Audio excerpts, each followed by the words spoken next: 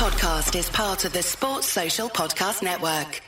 Oh, it's a goal. Who got the assist? Who got the assist?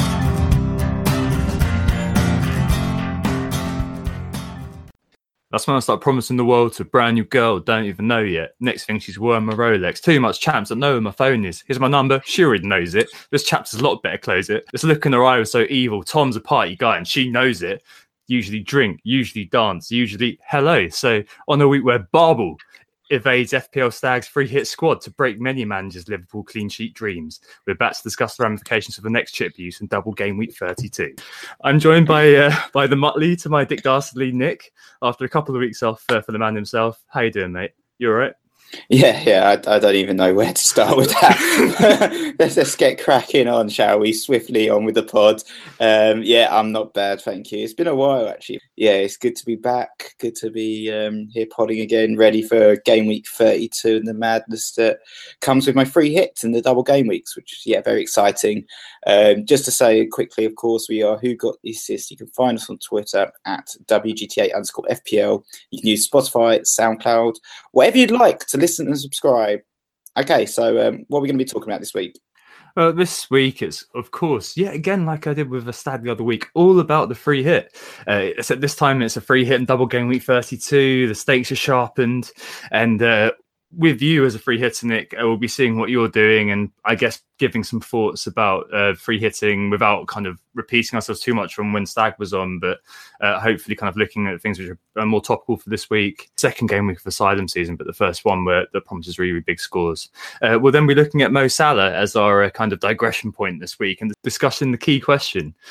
Is that it for the season with him? Yeah, potentially. I mean, you've been looking at talisman, haven't you? And Salah is still the talisman, but is it going to be death of a talisman here? Is the Egyptian king going to be dethroned? Be interesting to see what you think. But anyway, so we start with the game week reviews. Of course, it was a blank game week, wasn't it? And you used your free hit, Tom. So what happened? Actually, it went well. It's what I call a qualified success. All right, it didn't go that well. I got 42, but I did captain the only guy who did anything, which was Sadio Mane. It was a fairly low scoring week overall. I think the average was 26, and sadly, given where I am, it wasn't on the green arrow. But given where I am, that actually does count as something pretty good. And in terms of like the players that I brought in compared to the players I didn't. On the free hit compared to the players I had in my actual team, I definitely made enough points to make it worthwhile. But the sad part was that those points were appearance points rather than anything else. Like literally no one else did anything apart from my captain Sadio Mane. And I saw that stuff was going on in Twitter that didn't show up and to training and things like that. And I kind of made a calculated gamble to stick with him. And yeah, I think I just about got away with it. But I'm calling it a qualified success. It's not a big success, but it's a qualified one. And I think I did better than I would have done if I had left it with 6 players, for example. So yeah, all ready to go for this week as well. But we'll talk about that in a minute. How about you? Yeah, so to be honest, I got 44 points. I was all ready to moan about being a crap week. But you seem so positive about your 42 that maybe I should dial it down a little bit.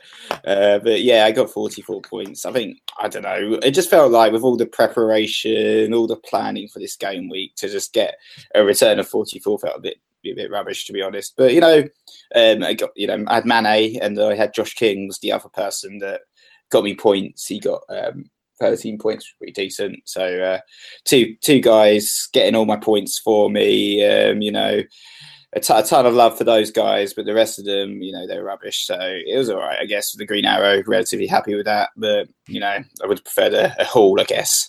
Yeah, definitely. It was the saddest thing that I'd ever seen. A few of my punts just completely falling off a cliff. Arnie, who'd have said that Chicharito was going to be the man to save us all? Only Captain Hindsight would have got that. And if I'd have said pre-game week, I'm thinking about Chicharito, everyone would have gone, you're mad. But it's just one of those things that, it was all right compared to the average. Okay, it was a qualified success, and just let me have this one, guys. Right, let's move on then. And it's obviously free hit week. For some people, it's not free hit week for me, as regular listeners will know. But Nick, you are on free hit, and I guess it's worth talking about your approach to that and kind of just a few, I guess, topical points as we kind of move through it. We'll look at maybe the defence of Man City particularly, and maybe Chelsea a little bit. A few other bits and pieces too. So I guess to start with, Nick, how have you set up and what are you thinking of doing at the moment? So I've kind of got 2 setups on the go at the moment. I've got my Harry Kane team, let's say, and then I've got my non-Harry Kane team, and it does impact it. I think at the moment I am leaning towards the Kane team, so perhaps we'll talk about that really rather than the other team. But yeah, with Kane, the problem with Kane, of course, is that he is very expensive. He's 12.5 million or so, and it does mean that you have to make certain sacrifices in the rest of your team to fit him in. And also basically have no bench. But I think that's fine for a free hit team when all your players are playing double game weeks. You don't care about your bench. It's just 1 week. But shall we start anyway at the back? And I've actually gone for De Gea in goal, Tom, at the moment as my goalkeeper of choice. I think, obviously United, they weren't really worth touching at the beginning of the season. Their clean sheet record was pretty damn atrocious. I did look at Lindelof and Smalling, because it seems like they're the sort of nailed on centre backs, but there still is that little bit of risk of rotation there, I guess. And I was quite happy with I think just covering United with De Gea and those fixtures, Watford and Wolves, they're tougher than they look, but I think it's still worth covering that Manchester United back line for the double game week. And De Gea's done all right in recent weeks. He picked up some impressive hauls against Leicester and Spurs, as well as a clean sheet against Liverpool. And I think he'd fit in quite nicely into the team. Yeah, certainly. I guess the rest of your defence is pretty much based on you having De Gea at the moment. I see a lot of people at the moment are on, obviously got to say I've got the cold rationality or the objectivity of not being on free hit, so I can kind of observe. But a lot of people seem to be running with 1-2 Chelsea defenders and City defence. I haven't really seen a lot of that. Most people have been going for the kind of the triple City attack. So how does that all kind of fit together? I quite like Chris Smalling actually as a pick. You can do that, or Lindelof, new father, another one. But I mean, the rest of your defence then, how does that all fit together? I have gone for Manchester City in defence, so I'm not too keen on this triple attack. I think obviously there's 2 players, we'll get onto them in a minute, which are going to be essential for the Manchester City, but I'm not, there's a lot of debate around Bilvers and Dilvers and bringing those guys in, and they don't excite me, to be honest, in terms of their price point and what they offer. I'm not excited about them, even with the fixtures. Fulham and Cardiff, obviously very tasty fixtures. I'm actually a big fan of Laporte, as you know, Tom, and at 5.9 I think he slots very nicely into my team. Of course, in the double game week where we all triple captained Sane, or lots of us at least captained or triple captained him and brought him in, that was an unqualified disaster. As we all know, and Laporte was one of my heroes for that game week. It was a really bad game week, to be honest, for considering we all tripled up with Manchester City. But Laporte got 20 points, which was I think that was the top scoring out of actually all the Manchester City players, because he beat Aguero by 1 point, and that just goes to show that you shouldn't be writing off the defence. That they are, Fulham and Cardiff are pretty much. I don't want to say it, but they're almost guaranteed clean sheets for the Manchester City back line. And Laporte has showed some attacking prowess. As you know, he got an assist in that game week, and he could get some more attacking returns. It could easily be a huge haul for him again. And my problem with some of the rest of it, we know that Pep likes to rotate. Their fixture list in April is insane. I think they're playing Spurs twice in the Champions League. They're also playing Manchester United at Old Trafford. He's going to rotate the attackers, but if one player doesn't get rotated, it's probably Laporte. He's not been picked for France, and he's also he's been injured, but he is back to full fitness. So I'd imagine that he will play both games. Yeah, I think it very much that comes down to let's get out of the way. The 2 fixtures are absolutely incredible. They're like a dream couple of fixtures in double game week. There's no getting around that. And I can see why a lot of people are looking at the triple up, as you said, with the Dilvers and Bilvers, and Raheem Sterling's just scored. And, it's worth mentioning, I think that Kun and Raz are the 2 that you just don't, those 2 are locked in. It's all about one guy, that extra kind of third City player. Dilver, very creative. Bilver is on minus 3.45 in terms of XGI, with 0 scored over the last 6, which is absolutely ridiculous. But, Bilver started for Portugal. He's started both games, I think, hasn't he? So I guess Dilver's the guy in the pole position, at least to start against Fulham. But I do think the Man City defence is definitely something to really think about. Last 6 game weeks, they conceded the fewest shots in the box, the fewest shots in total, and the least big chances, level with Liverpool on 4. And interestingly, Nick, they've also conceded in linking in what you said about it being guaranteed, perhaps clean sheet, they've also conceded the least chances from headed attempts with just 3 and 7 from set pieces. Well, why is this important? Cardiff are fourth for attempts from set pieces with 25. And in Mitrovic, Fulham boasts the number 1 striker of headed attempts in the whole of the Premier League. He's had 44 headed attempts this season versus 29 for the nearest competitor is Mounier. Fun fact on Mitro, and content you'll only get on WGTA's nerd department, is that that's 13 more than the highest score on this metric than the whole of last season, which was Tekkas with 30. And he's actually second for the most headed attempts ever amongst all players since Opta Stats began. He overtook Andy Carroll's 41 attempts in 2011-12 for Liverpool, and Benteke, 16-17, holds the record with 49. But Mitro is on course to smash that record. He's averaging 1.4 headed attempts per game. He gets 55 at the current rate. That's a fun fact for you there. Wow. But yeah, I think the City defence definitely shouldn't be ignored. And obviously, the last few game weeks they have played ball on the floor sides like Bournemouth, West Ham, and Arsenal. But I think giving them some credit as well as saying, oh, they were playing ball-playing teams is worth kind of saying. And as you said, Mr. Laporte over Ederson's probably the guy I go for. I think he's third for BPS over the last 6 amongst defenders, Laporte behind Liverpool players. So yeah, I think that's a very strong pick, isn't it? Definitely, and I think with Manchester City, whilst I wanted a Manchester City outfield player over a Manchester United outfield player in defence, just because, Manchester City are one of those teams that could easily get 6 or so, maybe even 7 goals. That'd be amazing, obviously, against these types of teams. And when they do haul like this, you usually pick up the odds assist or goal for one of the defenders as well as part of that package. And it just feels like, there's potential for an attacking return for Laporte as well. I'd like to hope, as well as the clean sheet. Yeah, absolutely. Do you have any Chelsea defenders? Yeah, I do. So at the moment, I have David Luiz in my team. He's the one that was in there already, and I've just kind of kept him in there, to be honest. Like, kind of fits quite nicely. In terms of the price point, 5.9, he's the cheapest way in, apart from Rudiger. And between sort of Luiz and Rudiger, their stats are pretty similar. Like, in terms of goal attempts, 27, 25. But I think with Luiz, he's got that free kick threat, which is pretty decent, I think, obviously. And he does have, I think, more potential for attacking returns compared to Rudiger.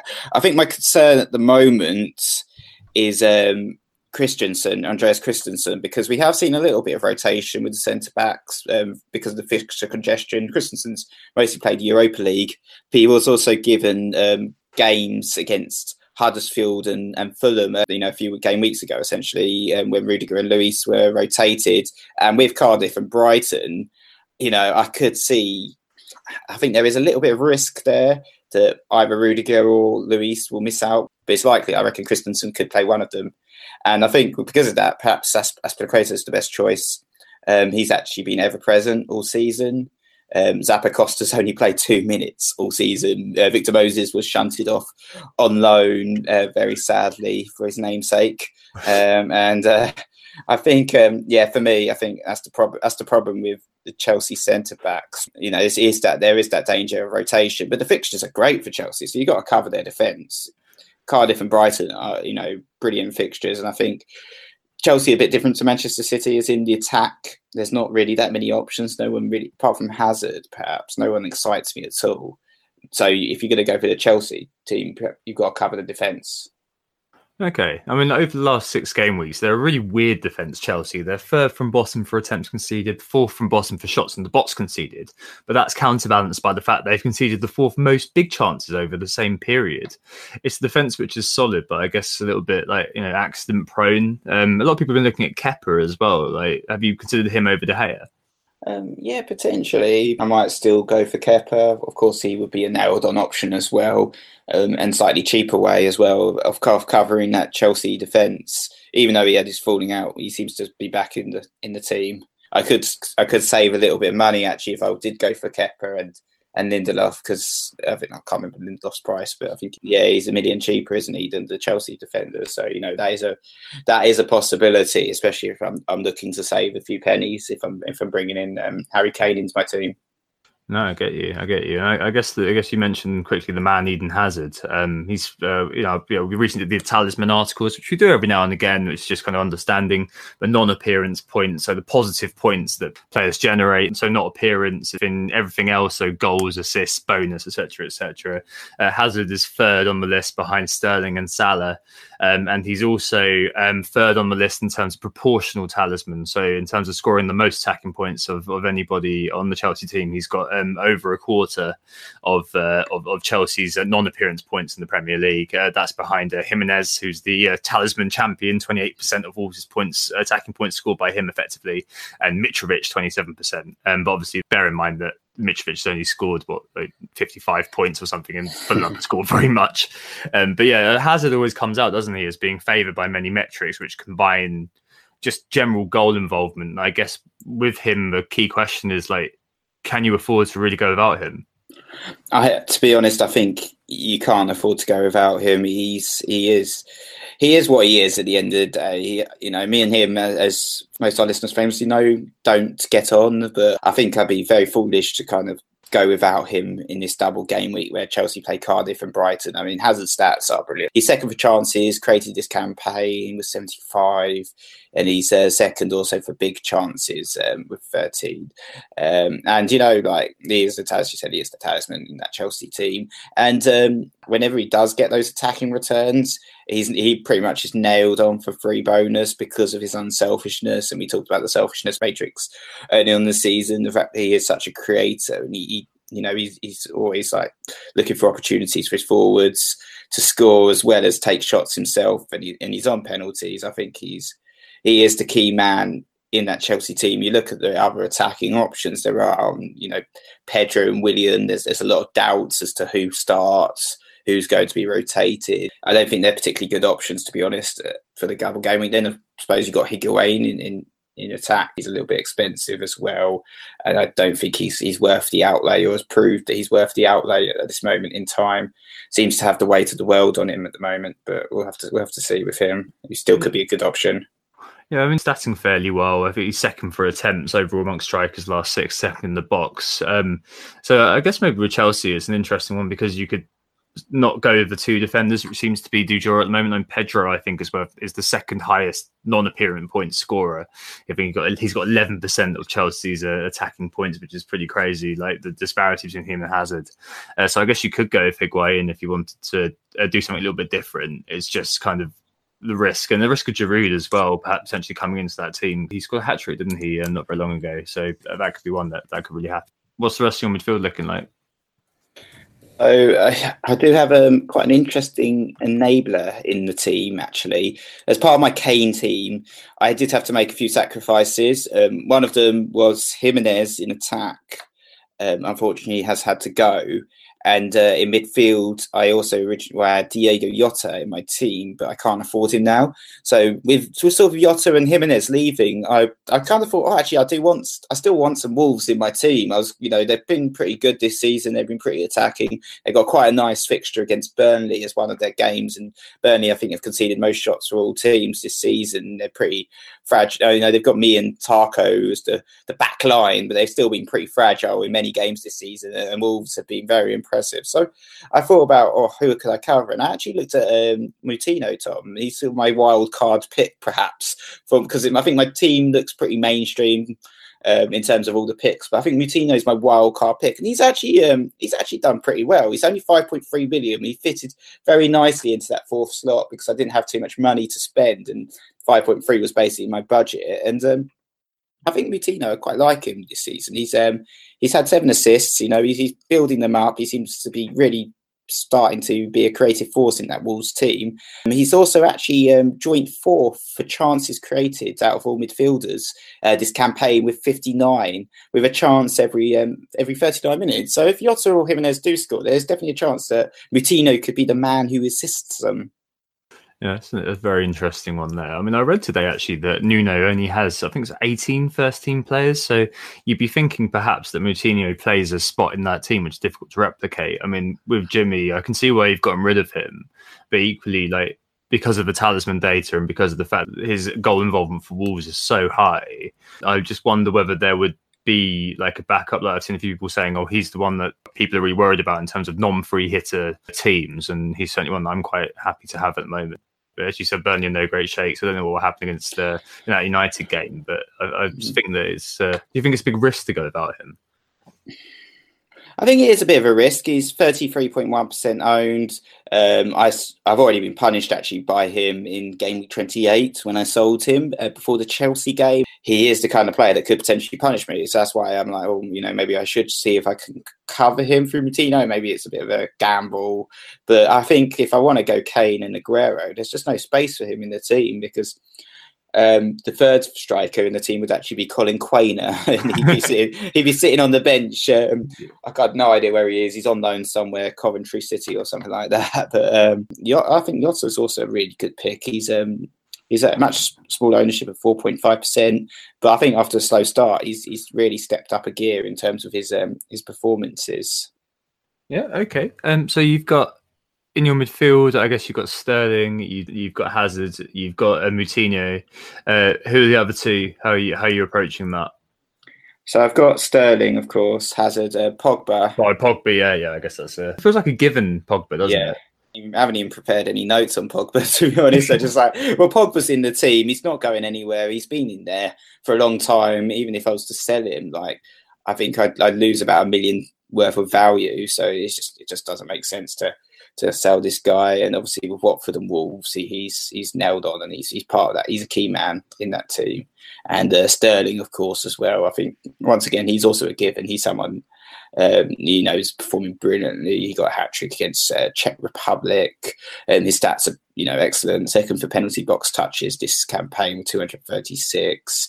He's also, and people forget about this, he's also actually a bit of a creative force in the team. He's had 55 chances and he's got 9 assists, which is joint third for all midfielders. So, it's not just goals for Sterling. He's getting plenty of assists, and got a choice between him and Aguero for the captaincy at the moment. I haven't quite decided on that. One other player I think worth giving a quick shout out to, having scored a brace tonight, is Ross Barkley, and 5.1. Maybe he could be my Moutinho replacement. I could get Barkley in, but actually at the moment, Callum Hudson-Odoi is filling out the third slot in my team.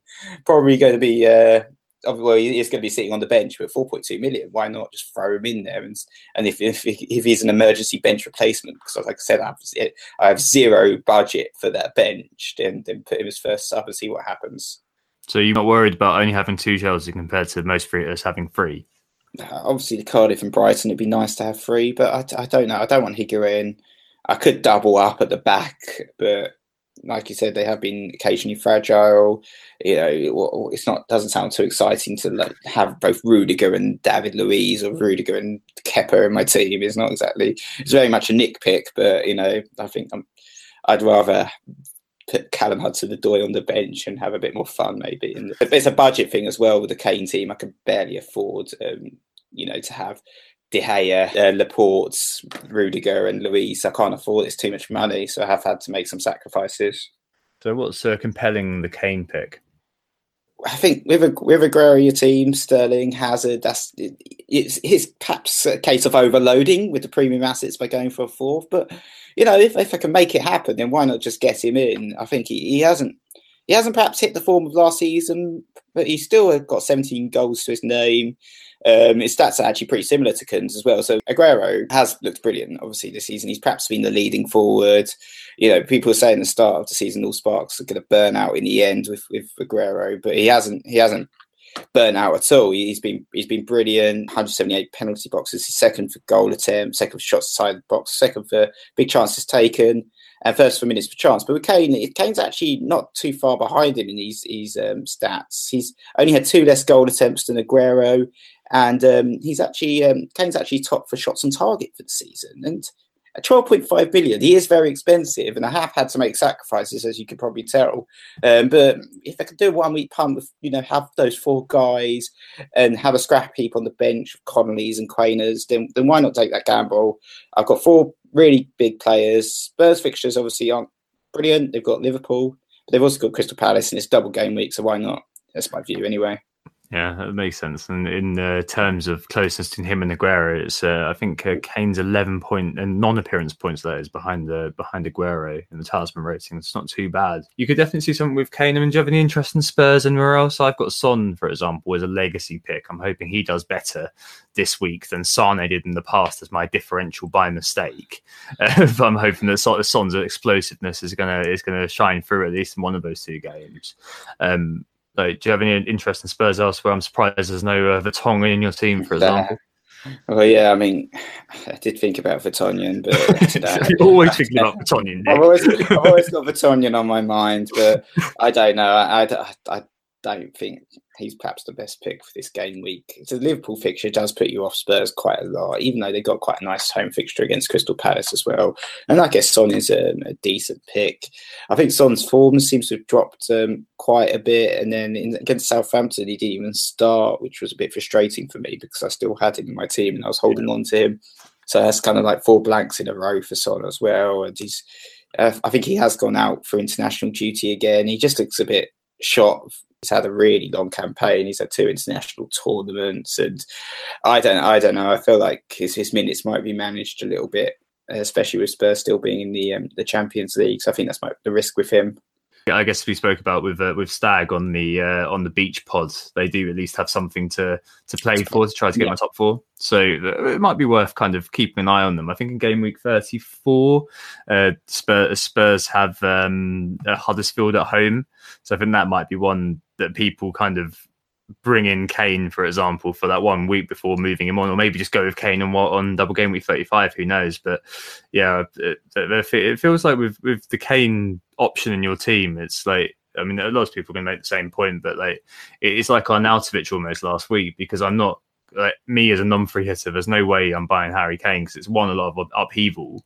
So you've got a squad structure that I could never get to as a non-free hitter, and 2, there's no longevity in that. So I'm wildcarding 33 a little bit different, but most people maybe won't be wildcarding directly, so they're going to have no interest in Kane whatsoever. So yeah, it definitely makes sense as a bit of a sword pick. If I'm going to be free hitting, I might as well be aggressive as possible. And I feel like the Kane team is more exciting than kind of, this team with Jimenez and Jota and Rashford in it. I don't know. It's tough though. Yeah, I'm definitely hoping that Rashford's back, dude. No Lukaku love, no Martial love, nothing like that really going on apart from just having the goalkeeper. And Pogba, of course. Oh, and Pogba. Oh, I keep forgetting. We literally just forget about him, don't we? Like, it's just like such a hygiene factor now, which is it's kind of simultaneously very boring and also a bit just a realpolitik of the situation where like you do end up just having players that you completely just don't even think about them as being in your team, sort of thing. You're like, oh, who is that guy? Oh yes, Pogba. Yeah, he's always in my team. Yeah, I mean, maybe I have to have a think about if I go for another. I don't really want to double up on the United defence, and without Rashford, and he is slightly injured at the moment, there's no one really else that I'd want going forward. Lukaku's too expensive. He's far too mercurial at his price to bring it, isn't he? I think not got a ton of love for him right now. But certainly, I guess there are a couple of other teams that people are going to be thinking about. First one is probably Brighton. I've got a fairly good double game week in Southampton Chelsea. I guess it's all in the Southampton game. But interestingly, I guess they've got the triple double coming up. And you've got the interesting point that Glenn Murray at the moment is actually their talisman, 20% of non-appearance points scored. But Duffy is the second pick. And I saw a nice stat today which showed that he was performing equally to Virgil van Dijk in terms of aerial duels won. So yeah, quite a man of obviously a cause célèbre amongst our Irish friends. No Duffy triple cap. Well, no Duffy captain in your team, Nick. No Matt Ryan. No old man Murray wheeled out to make an appearance. No, I haven't got these guys. I think at the moment I'm actually leaning towards preferring the Crystal Palace fixtures. I think is it that Huddersfield game? Yeah, I quite like that game. I mentioned Schlupp, but in my actual team with Kane, I can't afford Schlupp, so I've still got Wan-Bissaka in there just lurking around. So he's probably going to be another person in the team. But he's also injured, so I have to have a little bit of think about what I do there. But at the moment, I think Crystal Palace, the Wan-Bissaka perhaps fills that extra slot. I think Schlupp's quite interesting as an attacking force as well, perhaps as defender as well. I've also got Doherty in there as well still. Why have you got him there? Like, he's. I don't think he's going to play two. I know, but he's not going to play two. It's your free hit, so it doesn't matter. Just sell him. Yeah, I might do, but at the moment it's just because of the budget. Oh yeah, fair enough. But yeah, just sell him and get someone else in, and suddenly you've got a load of money to play with. If you get like Tompkins or Montoya at Brighton, my hero, my Barcelona legend Montoya, he could do a job for you maybe. I guess Palace wise, you've got Milivojevic, haven't you? A lot of people looking at him. Millie, let's just Milivojevic. Millie, let's call him Millie. You've got a lot of people looking at him and hoping for a penalty. Look through his data; it is not good over the last 6. There is nothing there apart from maybe him scoring a penalty or smashing in a long shot if you're very lucky. Townsend's the same, like just if you're lucky, he's going to score a long shot. The best one's probably a Batshuayi. A lot of people looking at him, and Zaha, who's a little bit injured at the moment, but I still want to be very positive about Zaha. He's had the most pen box touches of any forward in the last 6. He scored 5 and 5, and he's looking pretty clinical. He's got a 33.3% goal conversion rate at the moment, which is higher than Sergio Aguero. So that could be another option if people are looking for that third kind of striker. I guess the final bit of this then is captaincy. So you mentioned earlier on that Raz versus Kun is basically the conundrum that we're all going to be looking at, and I'm guessing we're all going to go Kun. But let's just dive into the data a little bit. I did a little bit of a comparison of them there. Kind of interesting to see what you think. Kun's got 7 goals and 6. Raz 5 and 6. They've got an equal number of pen box touches, an equal conversion rate pretty much. So 30.4% to 29.4%. Like mental, so close. Kun's had slightly more attempts in the box, a few more big chances, but Raz is lower owned. And David Monday said it on this captain's cast. It's one of those annoying moments where you guys never believe me, but my killer stat is basically the same one as him, which is that Kun has started each of the last 8 since Jesus' last start. Since coming back from injury in game week 18, he started 11 in 12. He was only rested in inverted commas against Wolves in game week 22, which is when he was ill and missed the cup game versus Rotherham. You have to assume Kun starts versus Fulham, and I don't know, it's a sharp end pile-up, so we're not too sure yet. But if you're assuming Kun is fit and he'll start 60 minutes times 2 for Kun with that data and those teams he's playing against, surely he's the captain choice, right? Or do you think there's a big case for Raheem, who's obviously got a goal and assist tonight and is just absolutely on fire? Yeah, I mean, Sterling is on fire, isn't he? He got a hat-trick, of course, against Czech Republic. He's been brilliant, but he's also played a lot of minutes over the international break, which perhaps Pep might be a little bit irritated about. So he might come back a little bit tired, perhaps, and I think maybe he will see a little bit of rotation. But I think that is the risk with the City players. I think you've got to go with Sterling and Aguero, and you've got to captain one of them. I can't be like, I think this player is going to be dropped or this player is going to play only 60 minutes. I haven't a clue. We can't even look at the data because it just depends on what mood Pep's in on the day, really, doesn't it? So at the end of the day, there might be a bit of rotation. We saw it with Sane before, but I think Sterling and Aguero are must-owns and probably must-captains. And it's just, the numbers are interesting, what you said there, Tom. Of course, I mentioned before on pods that Sterling as a midfielder gets more points than Aguero, and he might get a clean sheet point and, extra point a goal. So maybe that leans me a little bit towards Sterling over Aguero as the captain, but it is a flip of a coin at the moment, it feels like.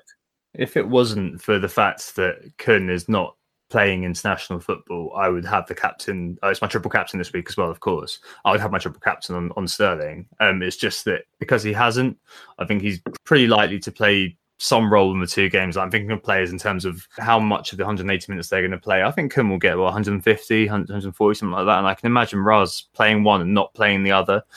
Just because, people are looking at the cup game on Saturday next as being the game when Pep rests and rotates, fields the B team, Mahrez, Sane and Jesus come out of hiding. A lot of that really is us as FPL managers. Yeah, Pep's not going to be as interested in the cup. That's because we're not interested in the cup because we're FPL managers. Like, we want the City team to be full strength during the Premier League.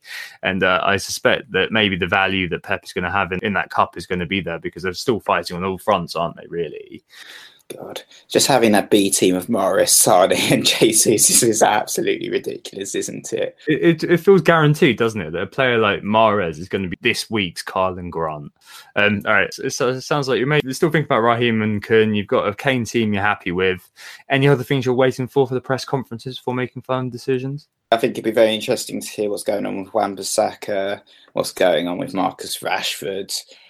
Just about what Pep has to say. Not that he's going to say anything that's particularly useful, I'm sure. I think that's the kind of data that I'm waiting on, obviously, before making my final decisions on my team. But yeah, at the moment, that's how I'm set up anyway. I think I'm leaning towards a Kane team. 4 key strikers, essentially. And then a fifth player in Pogba. You can't get a much better fifth attacking player, and that's going to be like the key part of my team. We're still kind of a few premium defenders in there, slotted in for good measure in Laporte and Luis and De Gea. I might end up going with Barkley, to be fair, but I don't know. It's... You see Kovacic just show up one game, you'll be like, oh crap, forgot about that guy. Yeah, Kovacic. All right, let's take a break there and we'll talk about Mo Salah and the end of ownership when we come back. Who got the assist? Who got the assist?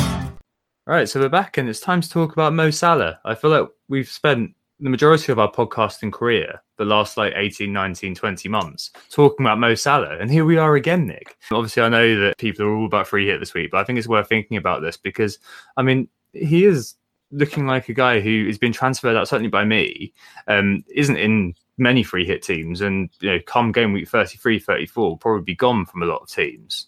And I guess it's worth thinking about, is it the end for him this season? Probably not forever because we know what Salah's like, but is there a case for going with Mane now? And I think it's a really interesting one to just consider because he's such an expensive player and the source of so much furore.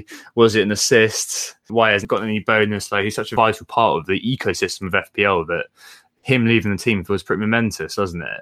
He's still an absolute stat buster, isn't he? Last 6, most pen box touches of any player, massive 64, which is 70 more than Zaha. It's just not coming off from him at the moment, is it? Mane has all the big chances. He's had 7 to Salah's 3.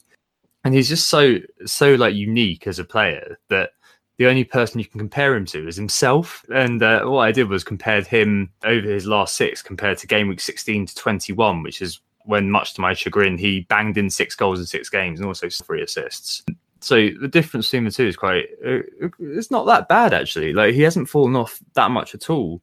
XG from open play is in the same sort of ballpark, so around 2, 3.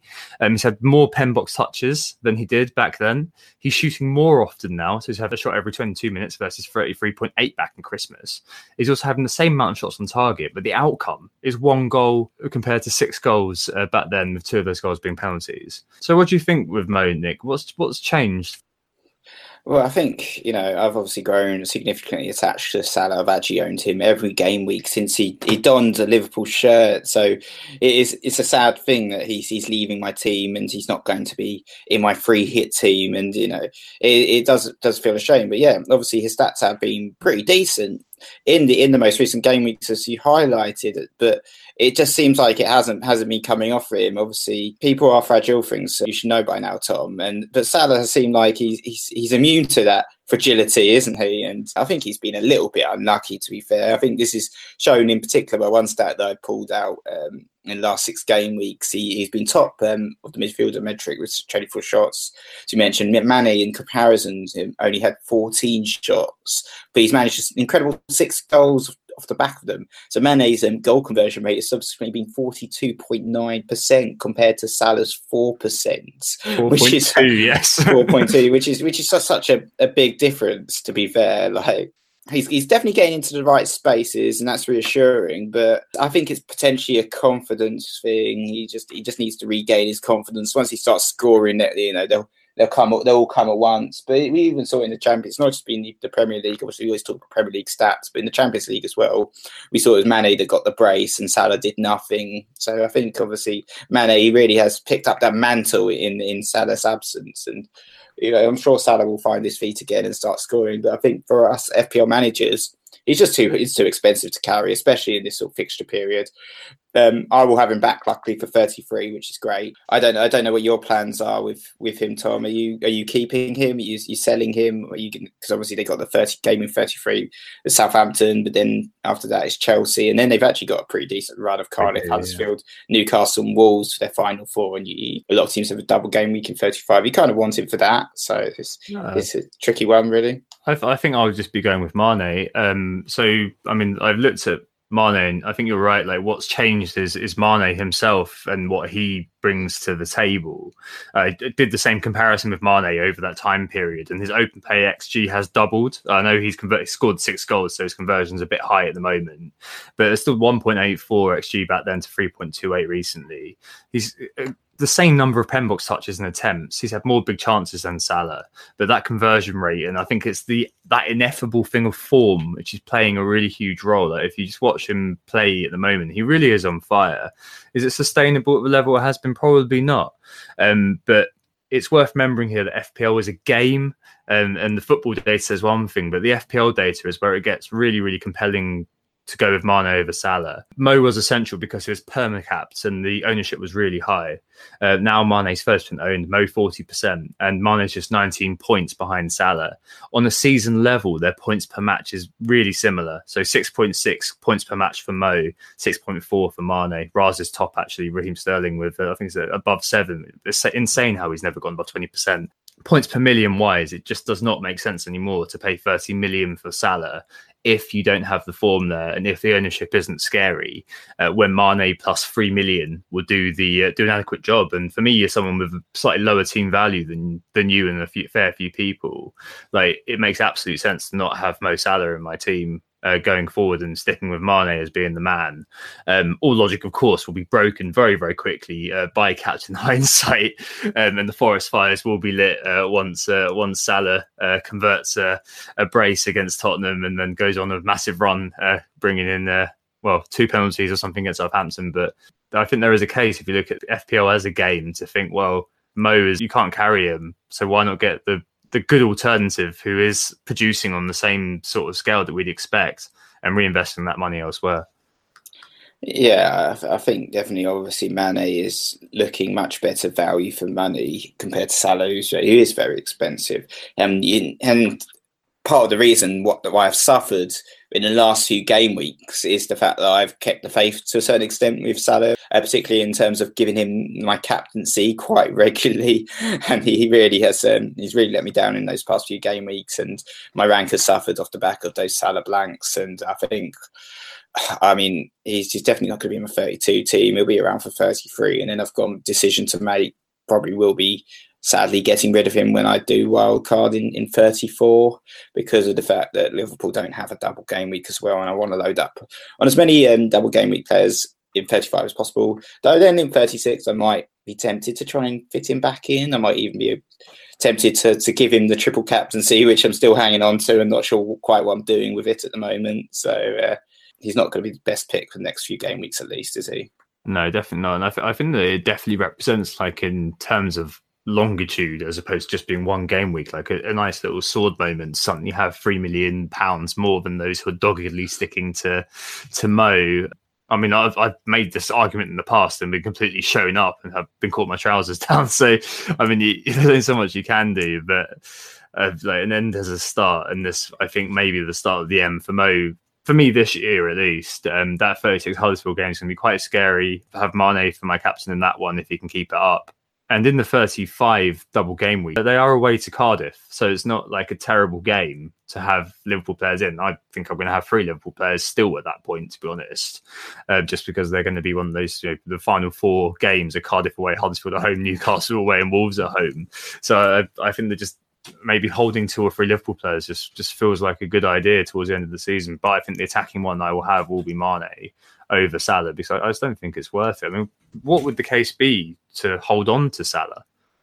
The underlying stats, like we mentioned, are brilliant. He's obviously starting to become a bit of a differential as well, so why not? And, he is an attacking threat. We've seen him get hat-tricks before this season. He's, a superstar player, isn't he? He was top scorer last season, winner of the Golden Boot. I think he won Player of the Year as well. And those fixtures at the end of the season, I think there's definitely a case that you could keep him. I think it's just, if you're going to own, with these double game weeks, I think that's the problem. Like, if you're going to own a Liverpool player, you might as well own Mane if you're desperate to keep one, or one of the defenders. And Salah's just too expensive, especially with the form the likes of Sterling and Aguero are in right now.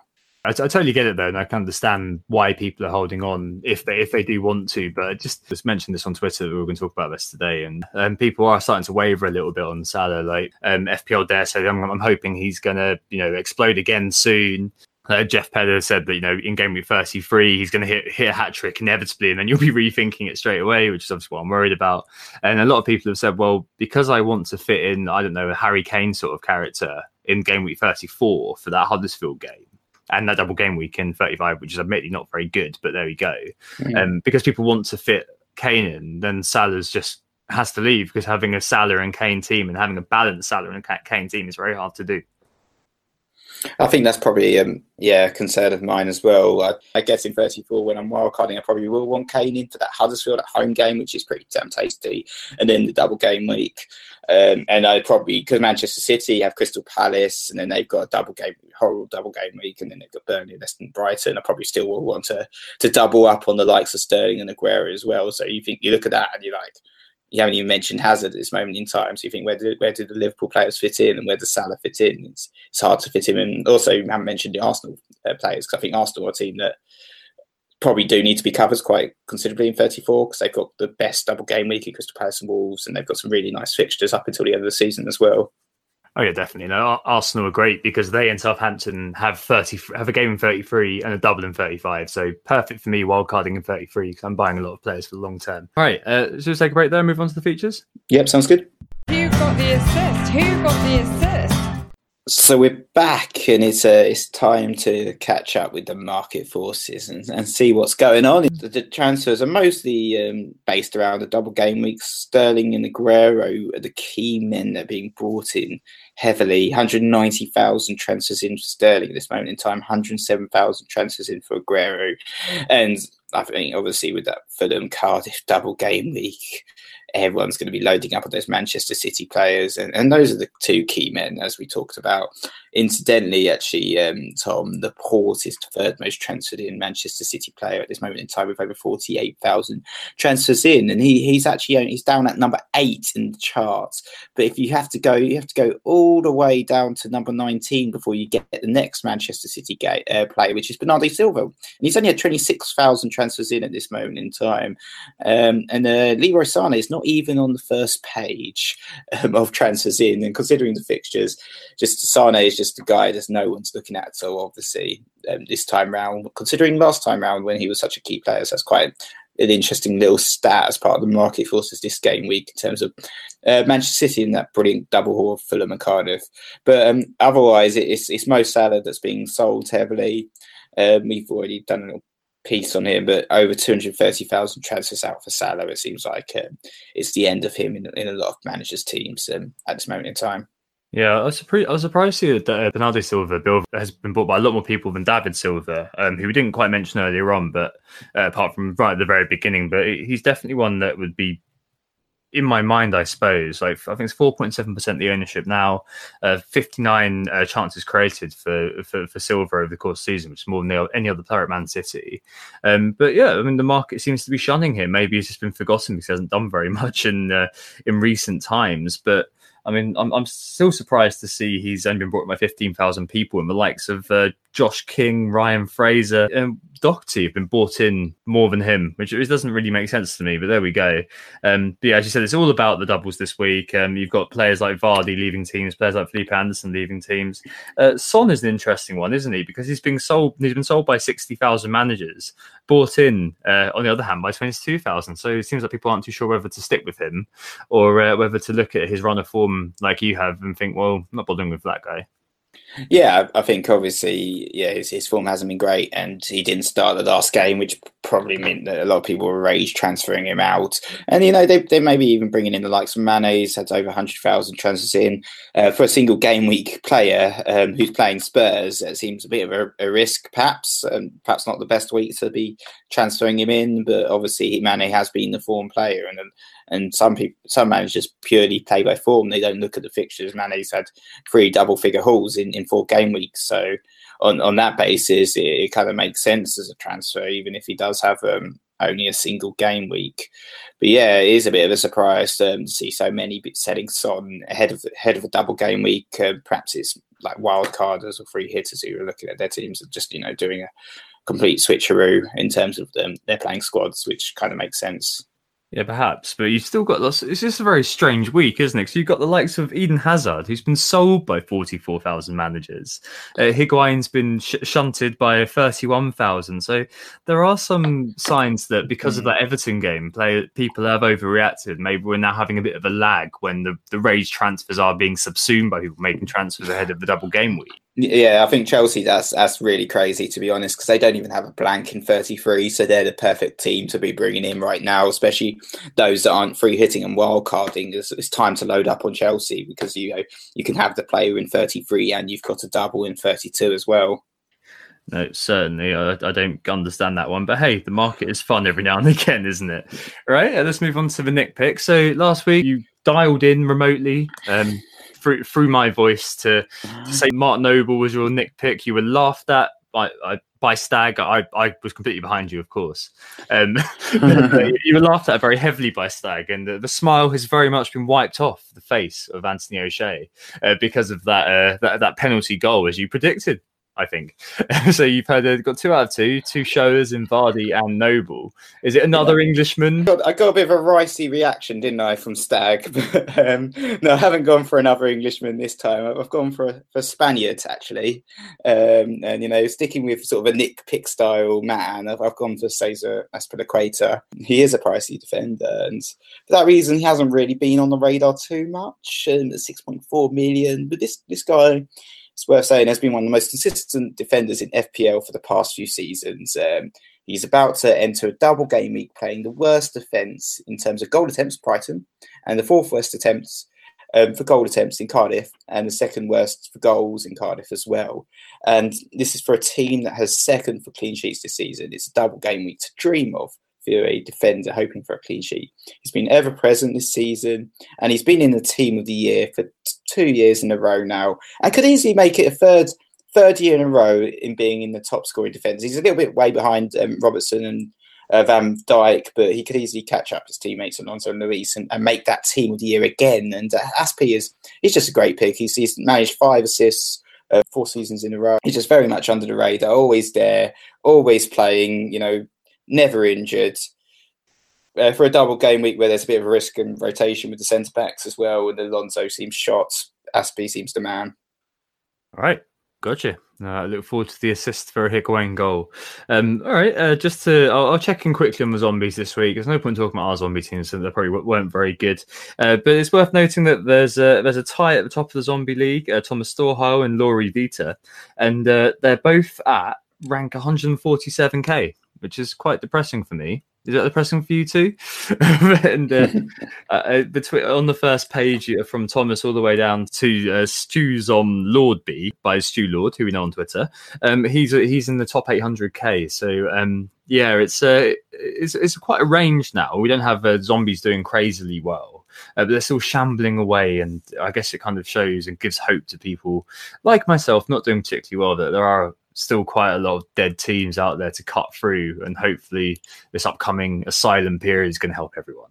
The final thing to catch up with is the All England team. So last week didn't do anything actually, just because a lot of English players were playing in the blank game week. They got 34, which wasn't the best. The captain Callum Wilson didn't come off. Should have captained his compatriot Josh King, who I didn't bring into the team. They had 10 players, only Pickford with a clean sheet, and Maddison with a goal scored and all 3 bonus did anything for them. But next week, my unspecified fan member is going to do a free hit with them, Nick. Quite an interesting setup. Foster in goal, Dunk, Ashley Young, Kyle Walker and Tompkins across the back, Ali Townsend and Sterling with the armband, and up front, Old Man Murray, Harry Kane and Rashford is there at the moment. But to be honest, Barkley may well come in now, because he did so well. And doubtly play 60 minutes, be subbed off for Kovacic, and in the other game play 30 minutes whilst being subbed on for Kovacic. But there you go. They're just outside the top million at the moment. Yeah, Barkley should definitely come into that team, I think, and shove Hudson-Odoi on the bench as well. Cool. All right, let's take a break there and move on to the Q&A. Who got the assist? So we're Johann Sebastian Bach, and it's time to catch up with the Who Got the Assist mini league and see what's going on there. It's been a while since the last update, but it's still very tough at the top, Tom. It's a very competitive league this year for sure. And there's a new man actually on top with 2,004 points, having broken the 2,000 mark, which is pretty damn fantastic. And that's Mark Sinclair with Schürrle this year, and he's overall ranked 60th. He's top in the world for Scotland as well, so having a brilliant campaign. So well done, Mark. He scored 50. But behind him there's a few people that are pretty much in the game as well. Knocked off the top spot, Liam Berry, Bootstrap Fury. He's only 1 point behind Mark, so he's doing very well as well. But he only got 43 points, and he took a -8, so perhaps that punished him a little bit this particular game week. Otherwise, we've still got the Mendigos, Salvo Barra, been there since the start. Only 5 points behind Mark with 1,999, doing very well. We've also got James Wells, Bombers Wonders with 1991, so he's only 15 points behind the top, and then sort of making up the top 8. Making up the top 5, we've also got Sebastian Berenson with Nederlagat. He's on 1,980 points at this moment in time. Cool. It must be some fairly high ranks there as well amongst the top 5. Like, what's the 50th manager in the league at? So the 50th manager at the moment is on 1,921 points in total, which gives him an overall rank of 2,533. And it's just another Scandinavian. They just know how to smash us, don't they? At FPL. He's 395th in the world for Norway, despite being 2,533rd in the world. It's ridiculous, isn't it? Yeah, I think there's a crazy amount of the top 10% of managers from Scandinavia. I don't know, is it patience? Is it rationality? I just don't know. Everything I know is based on the bridge. And right, let's move on then. Well done, everybody. This week we're going to be on the Breakfast Club with Joe and David from Fantasy Football Scout on Saturday morning, which can be interesting for us because we're out on Friday night for a 30th. So it may be a bit of a hungover Breakfast Club, but nonetheless, I'm sure I'll be able to piss off trolls in the YouTube comment section by mispronouncing names. It's not Raz. What are you talking about? Who is this guy? Who are these people? So if you want to see more of that, we will be showing our ugly mugs on the Breakfast Club. And thanks as always to David and Joe for inviting us. So it should be good fun, shouldn't it? It was quite fun last time. Yeah, definitely. We really enjoyed it last time and looking forward to it. Hopefully won't be too hungover. I think I was ill last time and still managed to hide it. And yeah, like you said, you annoyed all the people in the comments who wished it was just David and Joe. But hopefully our listeners will like to see us at least. Yeah, someone out there, my mother at least, would like to see me. Right, okay. Let's move on to the questions then. Just a few this week, and a lot of them are based around the free hit and double game week, of course. We've kind of touched on this already, but Tom Campbell, hey Tom, asks us about the benchables. If free hitting managers should even bother with the bench, or should budget friendly options just be down there? I'm going as cheap as chips on the bench in order to afford as strong a starting 11 as possible. So I'm talking about Colin Quainer. I'm talking about, let's call him Billy Connolly, defender. And I'm also talking about Callum Hudson-Odoi, but who could actually get some minutes as well, as a 4.2 million. Sorry, Connolly's actually 3.8, and that's why I wanted him. He plays for Cardiff.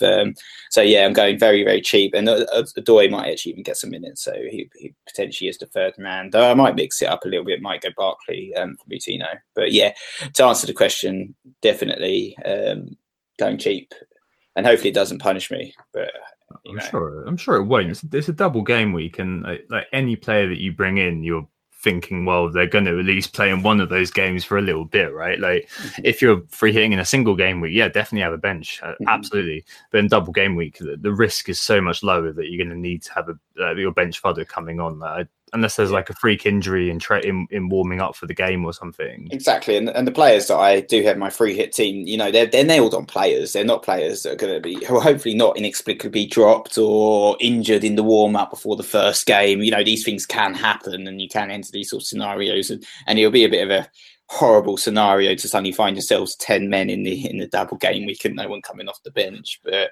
you can go very, very cheap, and I think it is worth maybe one man on the bench. Romero's for Southampton. Does he still even play? I don't know, but he used to be my bench fodder. Good old Dale Stevens, 90-minute Dale, who Tom mentioned, who probably would, if you can, fit him in. But I mean, you've got, like you said, well, not but one on Odoi. He's at least going to get 2 minutes, because that's what Sarri thinks he's worth. I guess that's it. I mean, it's just one of those things, isn't it? Where there's no point in spending money on the bench. Just maximise what you got on the pitch in the situation. Double game week free hit. We've never really done one before, I don't think. So it'd be really cool to see how it turns out. Next question is on enablers. So we spoke about them a little bit. Crystal Palace and Watford enablers. Craft FPL asked us about those guys. Who we're looking at, or at least who are we going to be vaguely interested in? I spoke about Zaha, I spoke about Schlupp a little bit. So maybe we'll look at Watford a little bit. Obviously not mentioned by you at all. But you got Big Troy, you got Deulofeu, who may well play the 2 games. Ben Foster in goal, perhaps.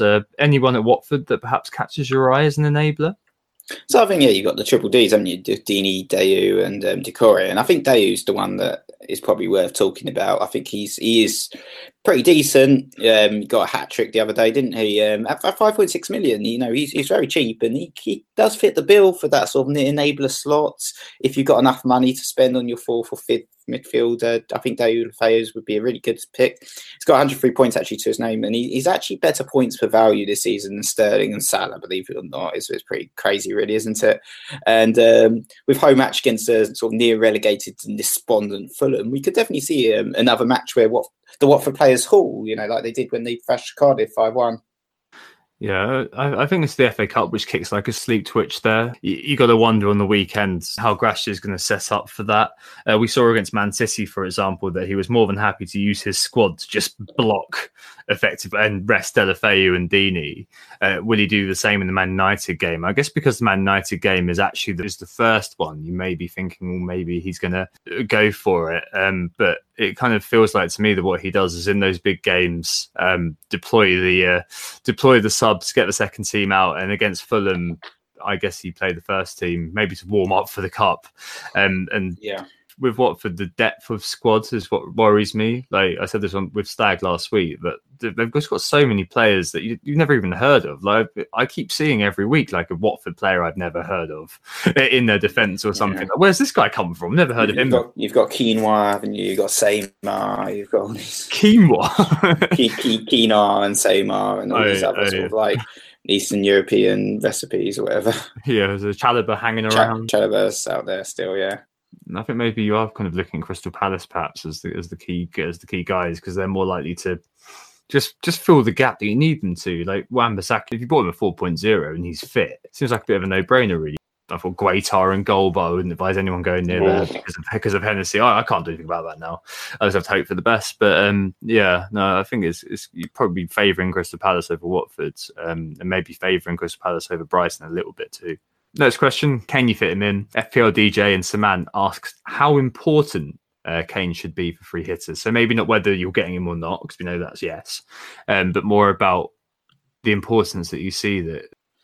I wouldn't say he was important, to be honest. I would definitely say Aguero was important. I'd say Sterling was important. I'd say Hazard was important. Those are the 3 really important players this game week. Chelsea, with those fixtures, Cardiff and Brighton, you've got to have Hazard. And man, you've got to have both those Manchester City players as well. So if you want Kane as well, you do have to kind of make some tough decisions on the rest of your team, and your team does lose that balance. As I mentioned, I'm having to make certain sacrifices. Got a couple of cheap defenders in there, and I've got the sort of very cheap midfielder that's not really an attacking threat. So I think that is the problem with Kane. And has he proved himself enough to be worth the outlay? I wouldn't necessarily say he has. I'm going for it, that being said, because it is a free hit, it's exciting. So I thought, why not bring him in and see what happens?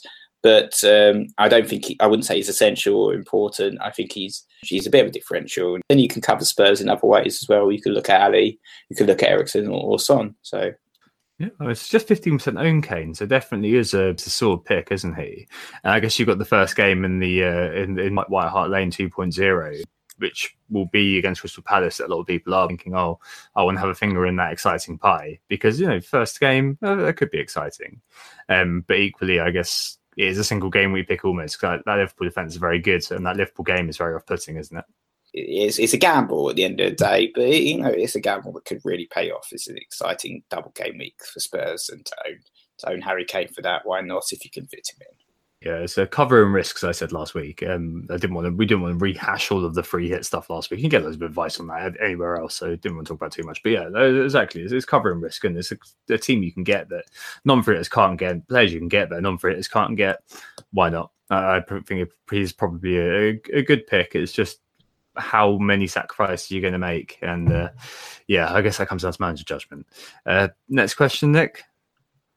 Yeah, so the next question's about doubles all round. Rob Pick says, if 11 out of 11 double game weekers is the way to go, or if any single game weekers have caught our eye. So I think, there are a few options out there, definitely, in terms of the single game weekers.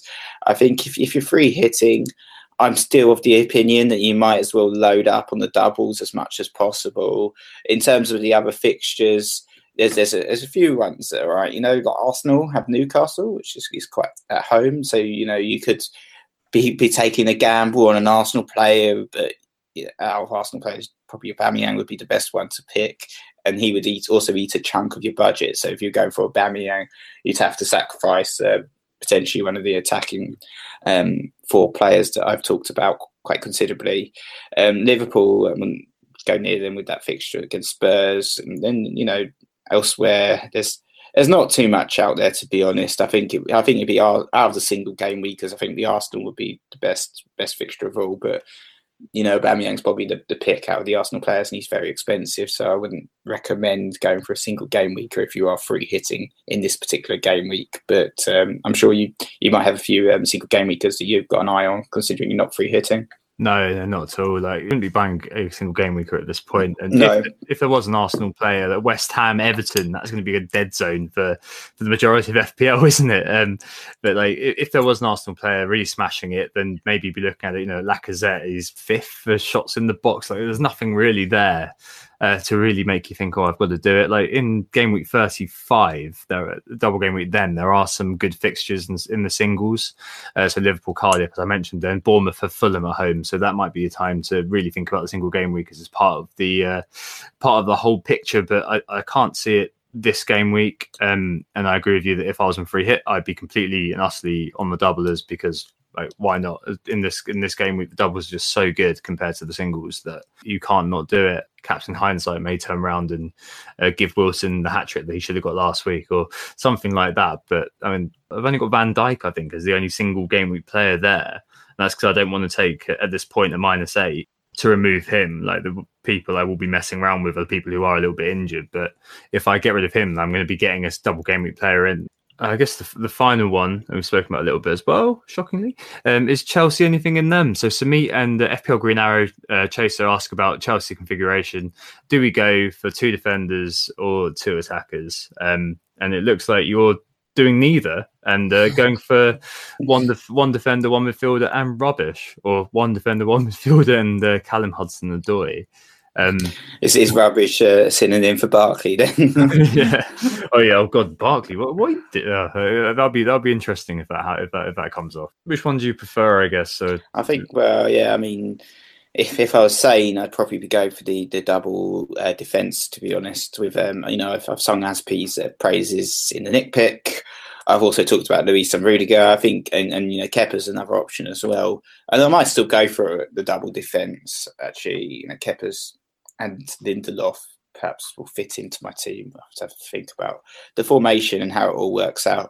But I think for me, I don't really like the attackers apart from Hazard. None of them appeal to me. I know you've got Higuain, haven't you? You're a fan of his, but I haven't really been sold by him quite yet. Anyway, but yeah, I mean, Pedro is obviously an option as well with 8 goals this season, but he's not really been playing too many minutes. He gets rotated a lot with Willian, as I said. So I think it's Hazard and 2 defenders, I think, would be what I'd recommend to people. It is a bit of a sword pick, isn't it, to go with Higuain? I'm not a fan of Higuain, actually. I regret buying him over Vardy. I really do. The stats are good. They are all right. It's just if you watch him play, he's lacking the confidence at the moment.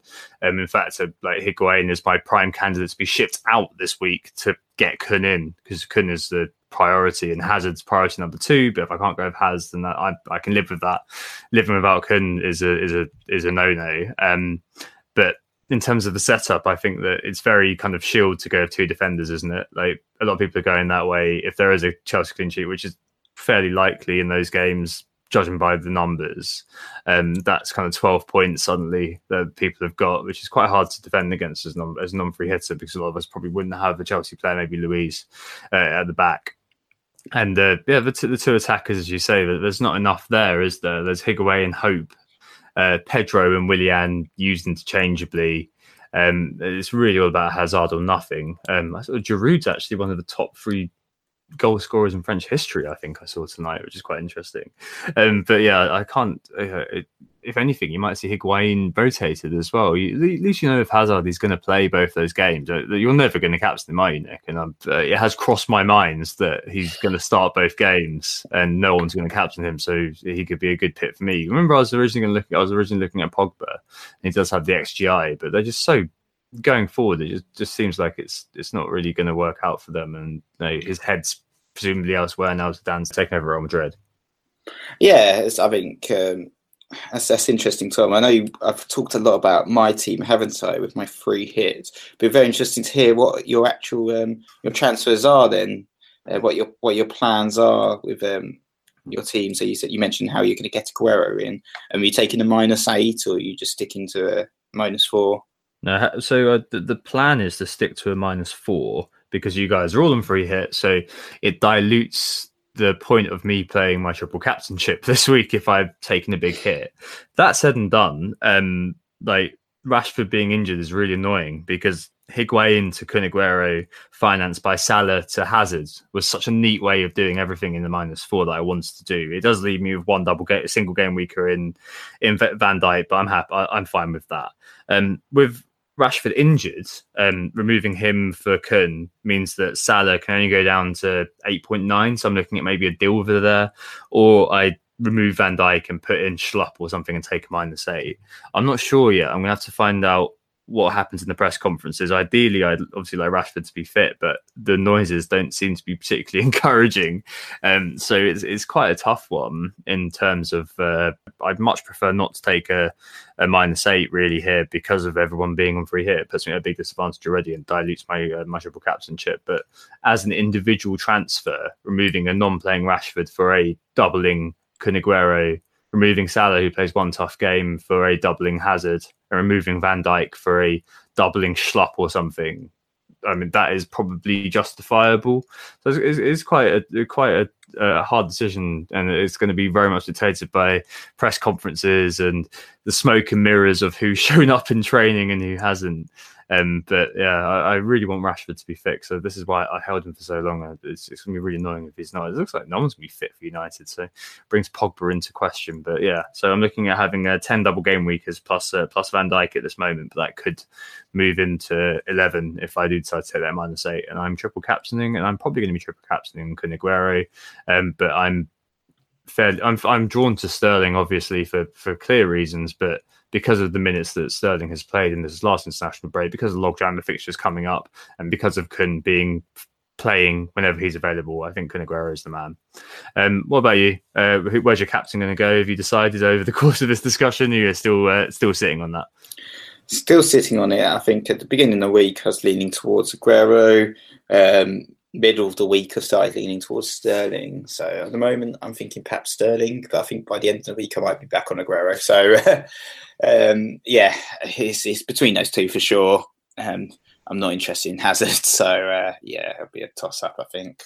Yeah, when it comes to Aguero captaincies, if fortune favours the brave, I'm as poor as they come because I just not captained Kun at loads of points this season. I've been very badly punished, so maybe I'll just be feared into it and think, well, you know what, one double game week, my triple captainship, if he scores a hat trick, then perfect, job done. I'm happy with that. I haven't actually had a good triple captain. I think I got 2 assists from Payet one year, got a goal from Aguero in the early double game week, and when Stoke famously shot them out at home, which was really annoying.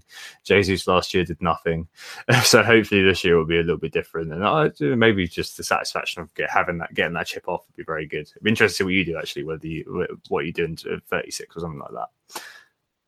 Yeah, I haven't really decided. I think the original plan was the Salah captaincy in 36, and the other plan, the Duffy triple captaincy, is not going to work because I'm actually playing a wildcard that week. So yeah, I don't know at the moment.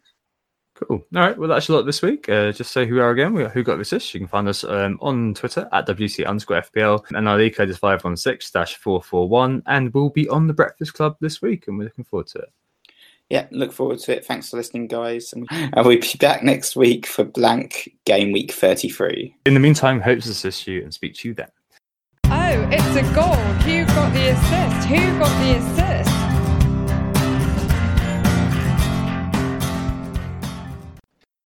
Sports Social Podcast Network.